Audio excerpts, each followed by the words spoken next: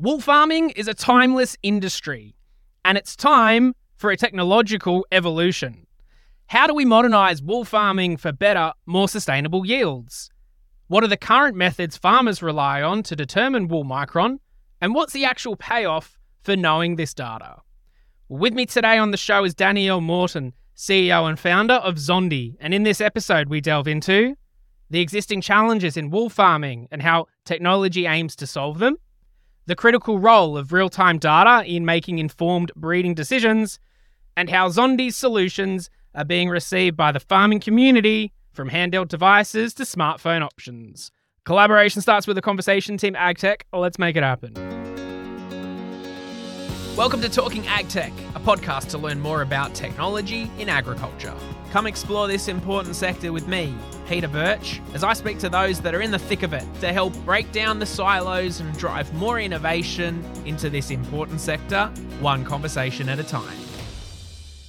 With me today on the show is Danielle Morton, CEO and founder of Zondii, who are making technology to provide instant micron testing on farm using AI and smartphone technology, helping farmers quickly determine wool quality, which can significantly impact culling decisions, profitability, and livelihood of wool growers. Hey Danielle, how you going? I'm great, Peter. Thank you. Great to have you on the show. Look, I know it's only an audio podcast, but it looks like chilly Armidale for some reason. You're wearing a jacket while I'm sweltering away in this unseasonable 35-degree Sydney springtime on this side. But it's great to have you on the show.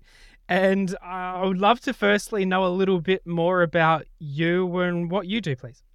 Great, thank you. So I have come into the world of Zondii from something that's quite interesting because it connects between health tech and ag tech, which I know You're very interested in. And so we have two children who were born with gut health issues, and in looking to heal them, we discovered so many positive benefits to food as medicine. And so as a result, my first iteration of Zondii was actually connecting farmers of healthy produce with families like ours, and the farmers were asking us to authenticate the produce.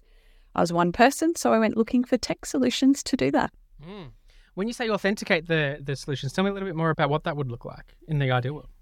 Yeah, so just imagine the future where you can pull out your smartphone and look at 3 different apples and tell, using your smartphone, which one's organic and why that organic apple is better for your body, and why you should spend extra money on that, or why a different apple at a lower price might be where you want to spend your money today, but it gives you more information about why that apple has the nutrients. Has it been frozen? Has it been harvested in the last 14 days when it's got the most nutrients? All of those types of things that help you as a body absorb as many nutrients as you can to grow and excel. Yeah. Well, I want to get into the other stuff that Zondii do in a bit, but just on that, like, I think about, I go to any grocery store and apples are there, and I have no concept of how long those apples have been there, but they sure do look shiny. And I've seen stories where some might have been there for quite a while, and I've seen plenty of apps and solutions that can scan barcodes and tell you macros of people, because that's been like a lot of people have contributed to an app over years. I'd just love to learn a little bit more about how you picture it working in the produce side. Yeah, so what's really exciting about this technology is it's actually looking at the produce. So depending on how that produce was grown, we actually have the ability to analyse the surface of the produce. So where a barcode may or may not have, the correct information linked with it, or there is a real huge amount of work to actually create that database. Wonderful solutions, amazing, and it would be where we would integrate with, but we're just one extra step where you could actually scan the surface of the produce and actually find out real-time information about that produce that then impacts you as the consumer eating it. So think of like a muesli bar.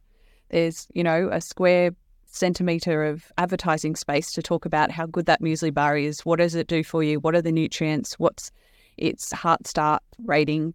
If you pick up an apple, it has no advertising space on it. And so it's basically, leveraging that and bringing it up so that consumers can learn more about fresh produce, why it's good for you. And then within the fresh produce industry, what's the produce that could actually impact their health even more? Yeah. And is that so essentially taking a picture of a piece of produce and is it using AI? Is that how it does it then? It goes even further. So it's actually nothing that the human eye can see. It gets into the spectral range. And so it's patented technology that actually opens up information. So we talk about it as enhancing human senses. So it kind of gives us that ability to enhance human senses when looking at produce, or in the case of wool, which is our another application, it's enhancing human senses in terms of what someone can touch and feel or what they can see with the wool. We can also enhance that, I guess, vision. Yeah. Well, nice segue then to move to, something very deep in the agriculture and ag tech space, which is that you mentioned the wool micron. Tell me a little bit more about what you're doing there. Yeah, so farmers, this has come direct from farmers, which is really exciting. It's something they needed, they wanted, they asked us to solve for them. And so using the same spectral technology, we've created a more robust handheld device, because on farm, smartphones get thrown around, and whereas a handheld device, if a sheep kicks it out of your hand, then it's okay. Lots of dust, lots of wool. I need one of them for my children, by the way, can I just say? But that's a side note. I'll have to write that one down for another time. But yeah, anyway, sorry to interrupt. That's okay. So a device that enables farmers to know real time what the micron is. And like you said in the intro, it's incredible information that enables them to decide what sheeps are most productive. It creates sustainability on their farm. It's creating more ability for these wool farms to succeed, and therefore create sustainable clothing for us as a global planet. So it's an amazing, I guess, ecosystem to work in, and the farmers are just so welcoming. Yeah. Well, that sounds fascinating. And I love that that's come straight from the farmers. So I want to understand that problem a little bit more, though, particularly not being deep in the ag space myself. I'd love to really know why that was kind of top of the list for them, and maybe trying to understand a little bit more, like without that technology, what farmers would be doing to solve that particular problem. Yeah, so I think the reason for such a market that needs it is that currently they are either snipping wool off and sending it away in the post. And so what that means is that it's labour over a number of days to get all those samples, put them into envelopes, mark them, send them off, wait 3 days to 3 weeks for the results. Then you have to go back and match them with those individual sheep and make a decision. So there's that aspect. So that's one way. Another way is visual. So eyes and fingers. And yes, that's amazing. There are some incredibly skilled people who can do that. There are other people out there that we're working with who aren't as skilled and would like some help with that technology. And then there is technology out there. It's amazing technology considering it was developed over 25 years ago, but there's only, a handful of those for 26,000 farmers. So only a small select amount of farmers actually get the opportunity to bring that technology on farm to use during breeding decisions or to use when they are doing wool plassing. Yeah, I get that. That would be remarkably more efficient. And I would think, because going from my experience in other industries like healthcare, the more people you're getting involved, and if you're physically sending stuff, I guess you're more prone to error and stuff falling through the cracks and samples getting lost and people punching data into the wrong bits, I guess. Is that kind of similar in this space as well?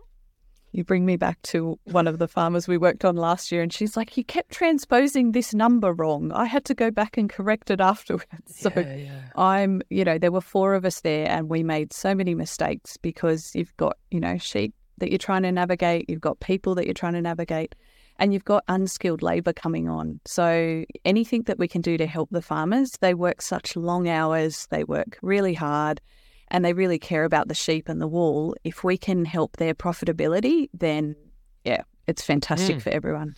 Yeah, I definitely see that in terms of being able to do that more efficiently. That makes a lot of sense. I think about then whether it's, different skilled workforce and busy farmers that are trying to do this. I imagine one element for you would be to make sure that you're creating something that's not a burden or an extra step for them to do. So if anything, you'd want it actually to be an easier process. Like they can't be standing there hovering over a device for half the day. They need to be quick and in. Am I kind of on the right path? Absolutely, which is why we've segued into that handheld device. So for usability, it really needs to be robust, quick, and it can just sit on their belt, pull it up, do a test, put it back on their belt and get on with their day. They've got their hands free. You're spot on.